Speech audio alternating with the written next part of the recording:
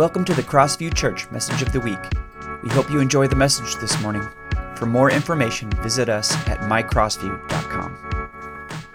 It's good to see you. I'm glad you're here. Thanks for being here.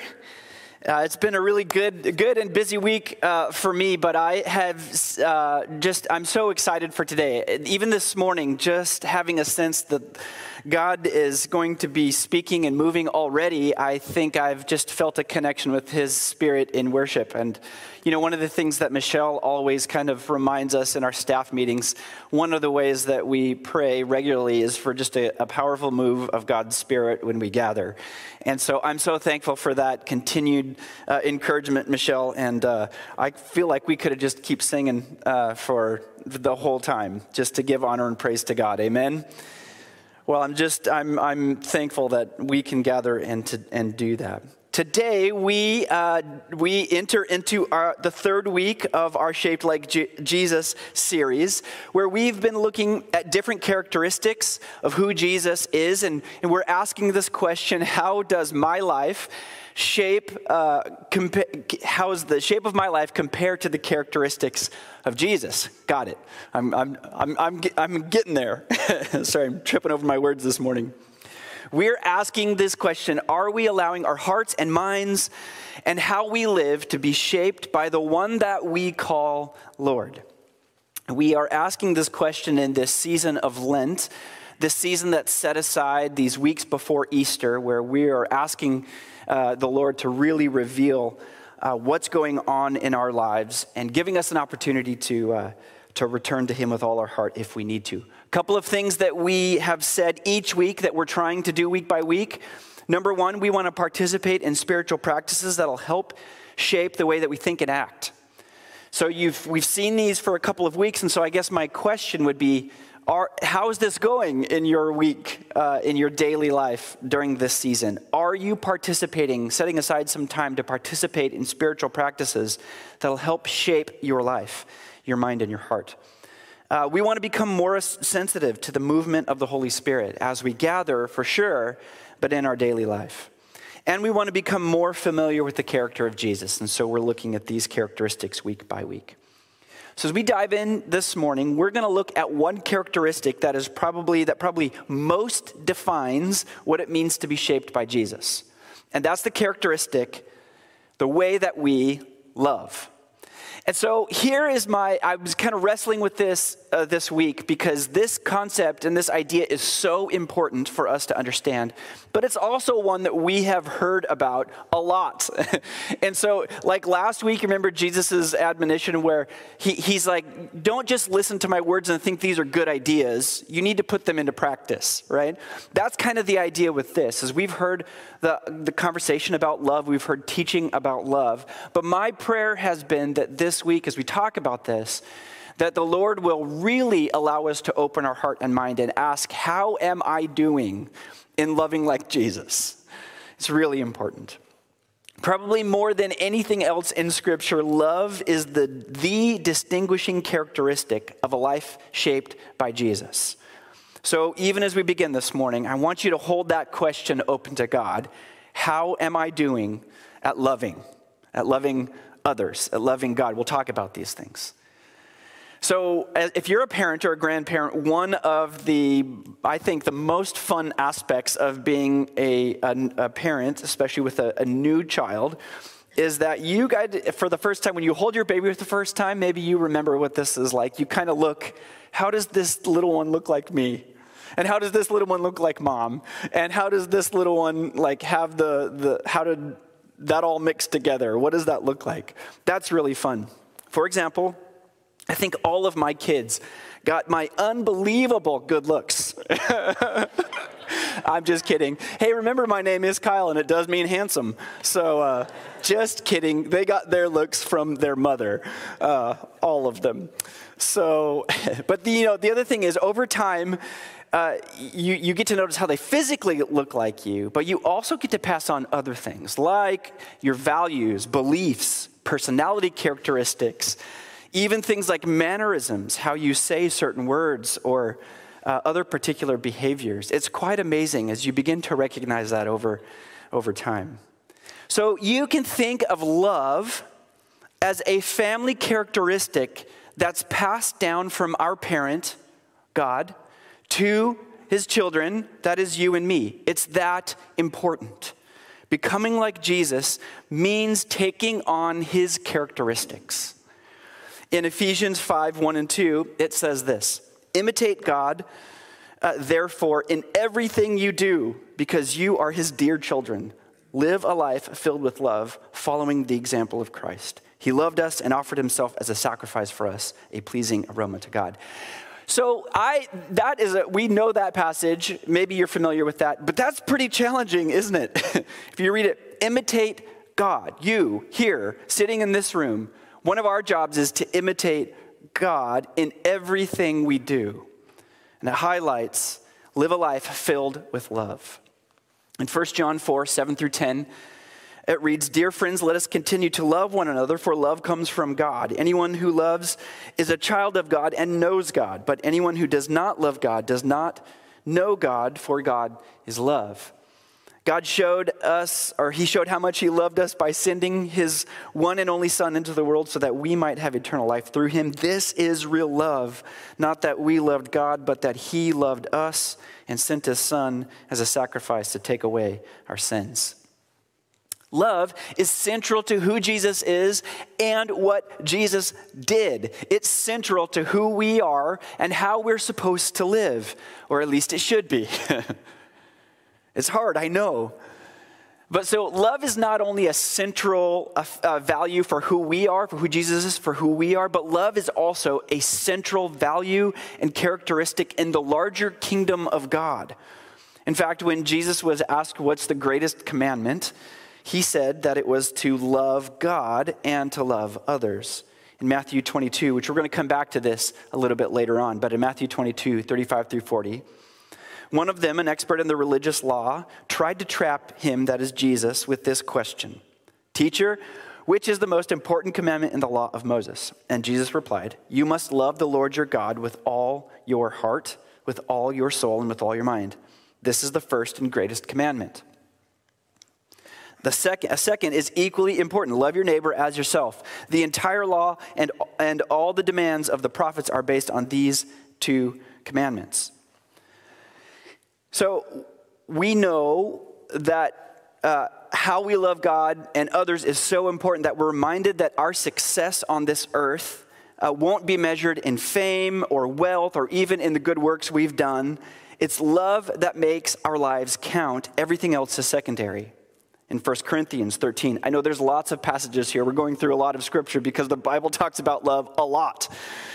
So 1 Corinthians 13, you know this passage. "If I could speak all the languages of earth and of angels, but didn't love others, I would only be a noisy gong or a clanging cymbal. If I had the gift of prophecy, and if I understood all of God's secret plans and possessed all knowledge, and if I had such faith that I could move mountains, but didn't love others, I would be nothing.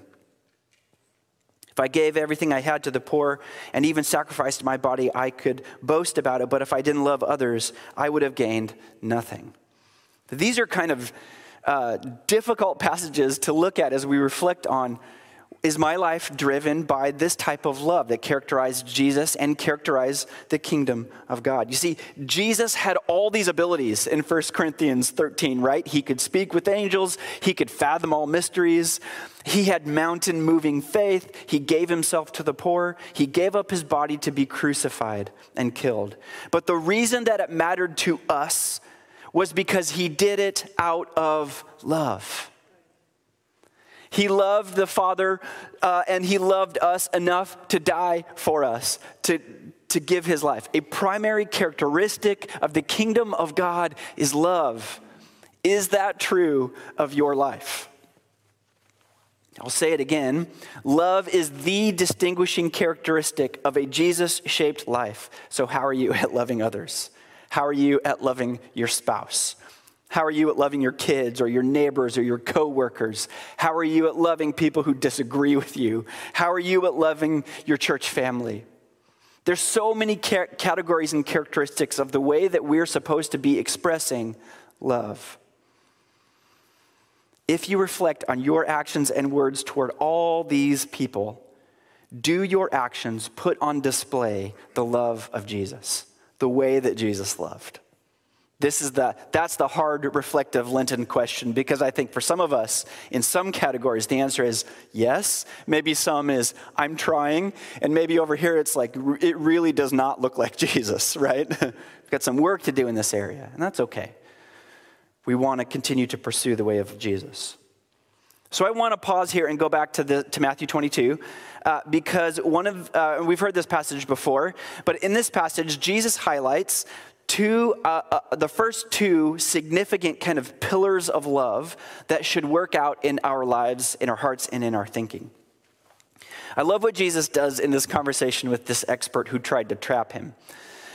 He was trying to trap Jesus. He was trying to make Jesus say something that was going to get him in trouble with the crowd and make him lose face and lose credibility. And what this teacher got here, Jesus is genius in this moment, because what this teacher got is a lesson on love that cut right to the heart. And it still does today. Incredible teaching. So the first thing that Jesus does is he kind of ropes this guy in. And he says this in verse 37. You must love the Lord your God with all your heart, with all your soul, and with all your mind. Now we read that and we're like, yep, that's great. We fully agree with that. We need to start there. But one of the things that you might not notice at first is that this comes from the Old Testament. In fact, this is a prayer known as the Shema.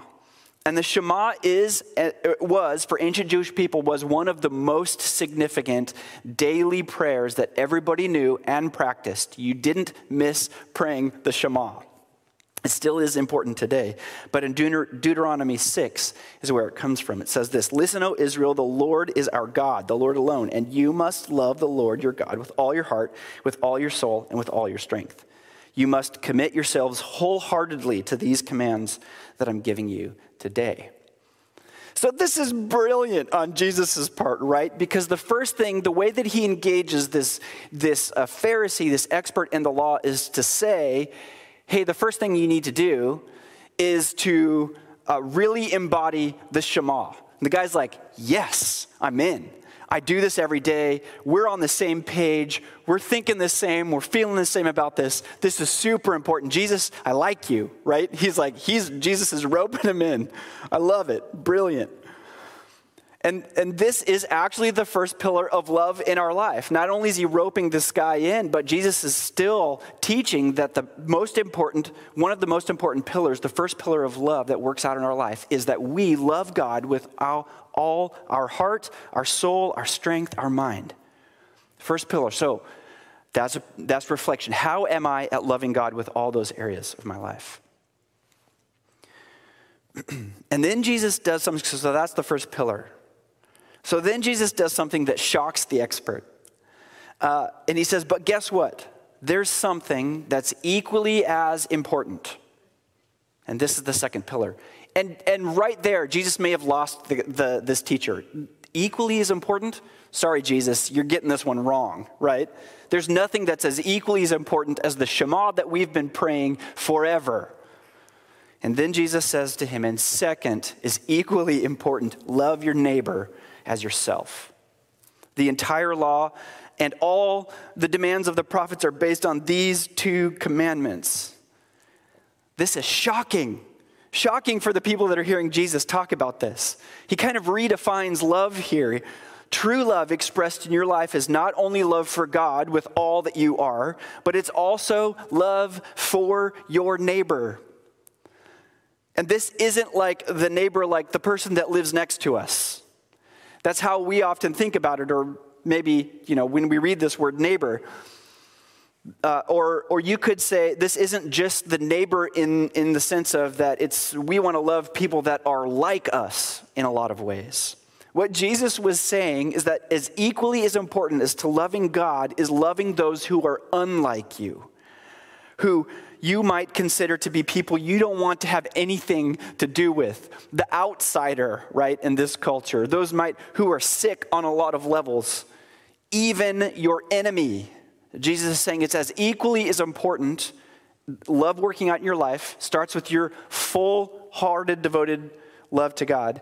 and your full-hearted devotion and love towards someone you don't like, even someone you consider to be an enemy.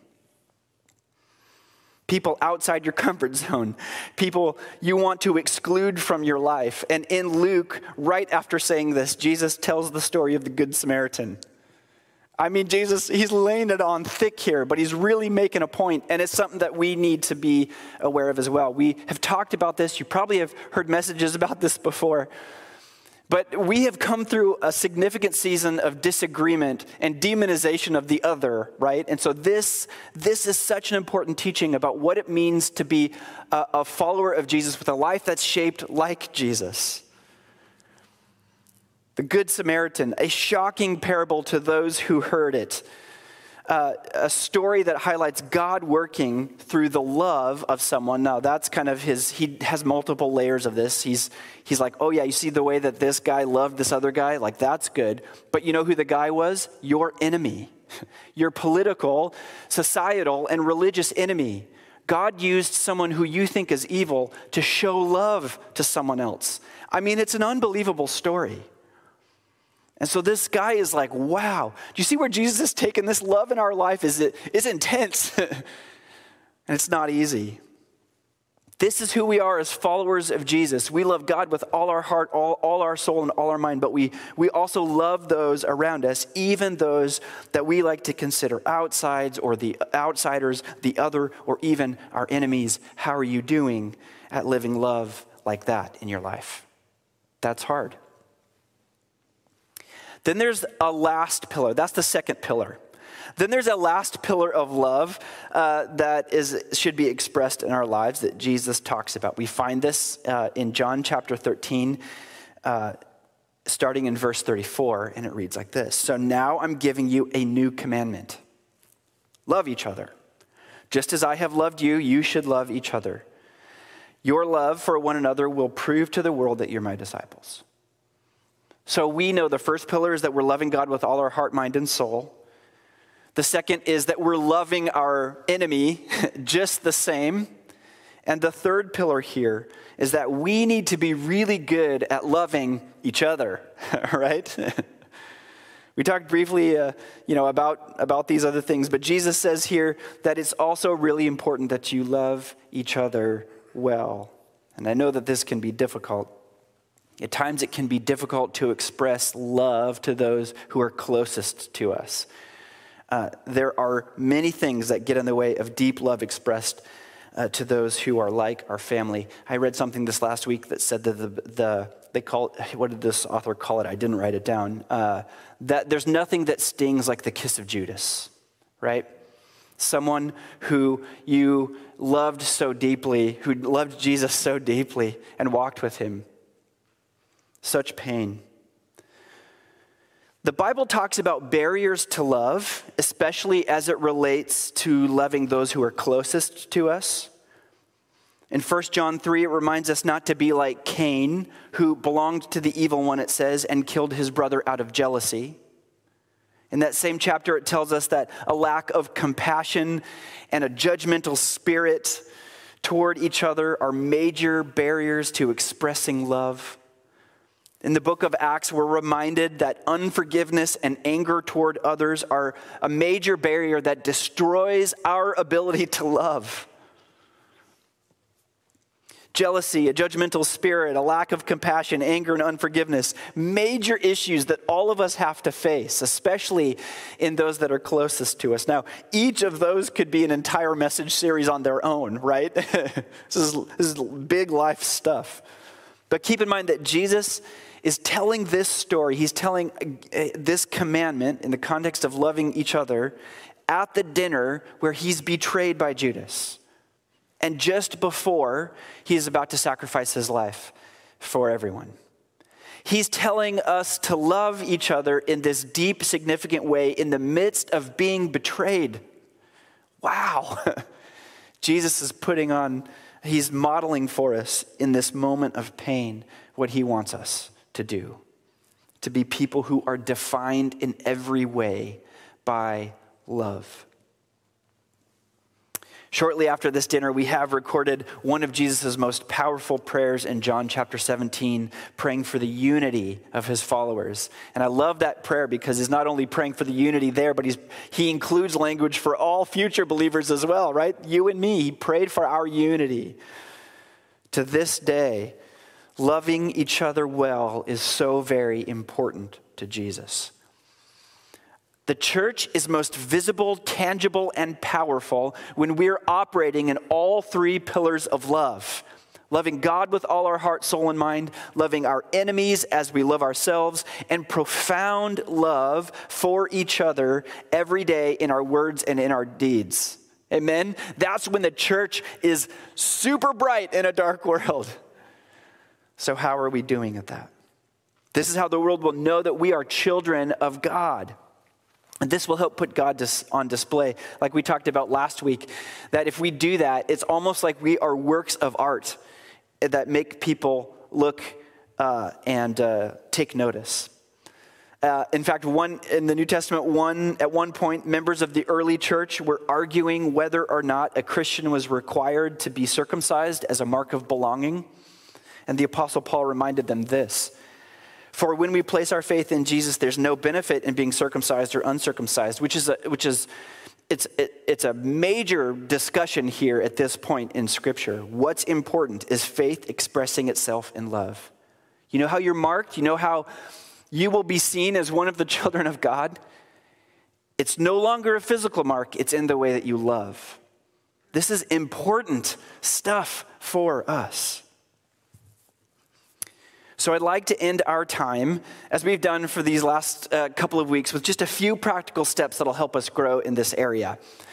And here's the cool connection with some of these. We've highlighted these through our Bless Model stuff material, which is all on our website, and you can go and look at that. Remember, the Bless Model is the fourth step of our discipleship pathway. How are we developing relationships with people, essentially using hospitality to invite people into their own relationship with the Lord? So the first thing I think that'll help us grow in our ability to love is to listen to others, just to listen deeply. Active listening is such an important piece of relationship that helps people feel heard and loved. Any relationship starts with listening to someone's words, life, their story. Really hearing and understanding what someone has to say, what they're feeling, is one of the most loving gifts you can possibly give someone. In fact, one author I read this week wrote this: being heard is as close to being loved that for the average person, they are almost indistinguishable. Right? Have you ever sat with someone, whether it be your spouse or a child, or just a friend, and had that active listening where you are really focused on their story because you love them and you want them to be heard? You're giving space for them. That is so powerful. We say this all the time in pastoral ministry: never underestimate the power of presence, right? Just being with someone and listening to their story can help communicate significant love. Jesus was an ultimate listener, and he modeled this for us in lots of different ways. He was motivated by love for every person that he encountered, and he often took time to listen to them. One example, which I'll go through really quickly here, is the account of Jesus and the blind beggar in Luke chapter 18. It says this: when Jesus was coming close to Jericho, a blind man sat begging beside the road. The man heard the crowd walking by and asked what is happening. Some of the people told him that Jesus of Nazareth was passing by. So the blind man shouted, "Jesus, Son of David, have pity on me."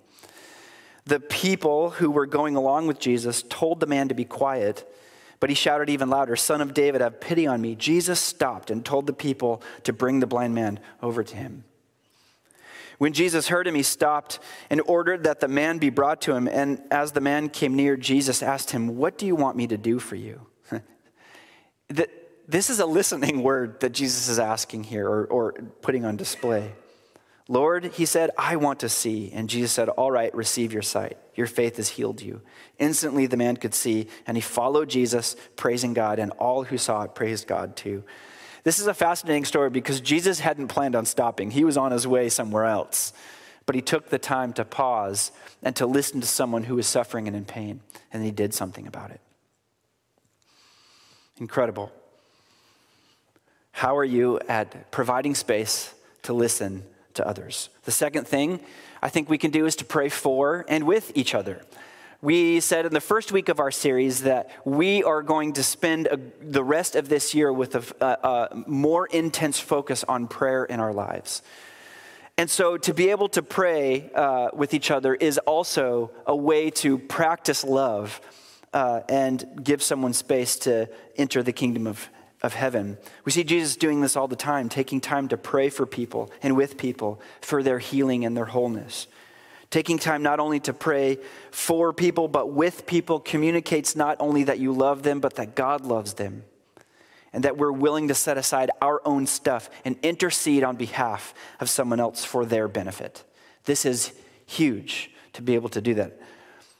And the last thing that I'll mention, there are so many different things that we could do to practice love, lots of different ways. So please explore more, share with each other how you're growing in this area of your spiritual walk as well. But we want to serve others. We want to do something. The language we use around here is take loving action on behalf of other people. Scripture records lots of world-changing shifts with Jesus and his teaching and how he lived his life. But one of Jesus' last encounters with his followers prior to his crucifixion was one of the most staggering shifts, I think.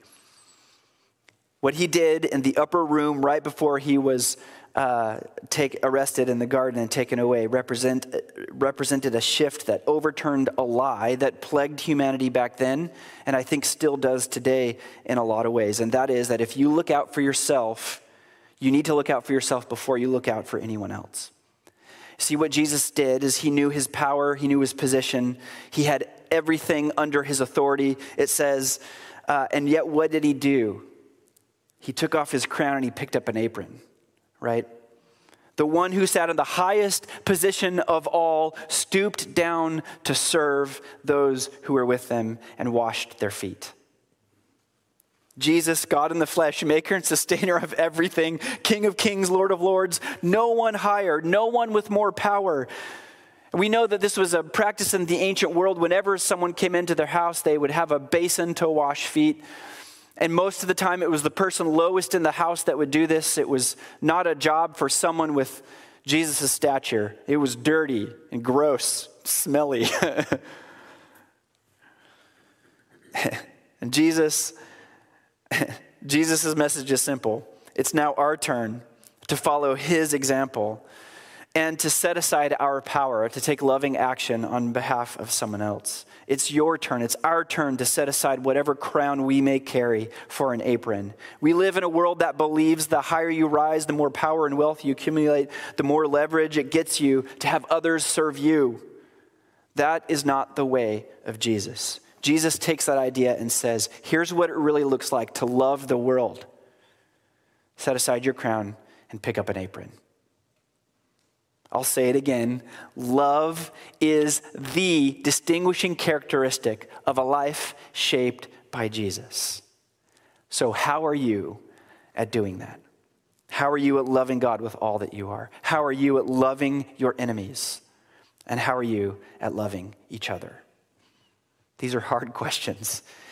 Jesus doesn't make it easy for us. I'm thankful he doesn't make it easy for us, but he helps us all along the way with the power of the Holy Spirit and each other. Amen.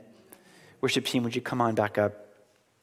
I want to encourage you just to take these ideas and make them a matter of prayer for your week, for your day. Reflect. How am I doing in these areas? How might I grow? And then let's help each other. Let's connect with each other. Call someone this week. Send them a message. Write them a card. Let them know you're praying for them. Get together for coffee or a meal and talk about these kinds of things. Let's do it together, because with the help of each other and the Holy Spirit, we can grow in significant ways and make a difference in this world. Let's pray. Heavenly Father, I'm so thankful. First of all, I think we just need to thank you, Jesus, for the way that you loved us. You set aside the privileges of heaven and you came to us. And you came to us, you didn't put on a crown here, you didn't rule on a throne in a worldly kingdom. You showed us the values of the kingdom of God, which is to love. And in loving us, you gave us full and redeemed, forgiven life. That's the outcome of what you've done for us. Salvation and forgiveness, redemption. You rewrite our stories. You invite us in the midst, with grace, you invite us over and over again when we consistently choose our own way. You are a loving and good God. Help us shape our lives as we follow you, to love like you did, to look like you did in this world that desperately needs it. We give you all praise and glory, Jesus, and in your name we pray. Amen. Would you stand and let's sing this last song together?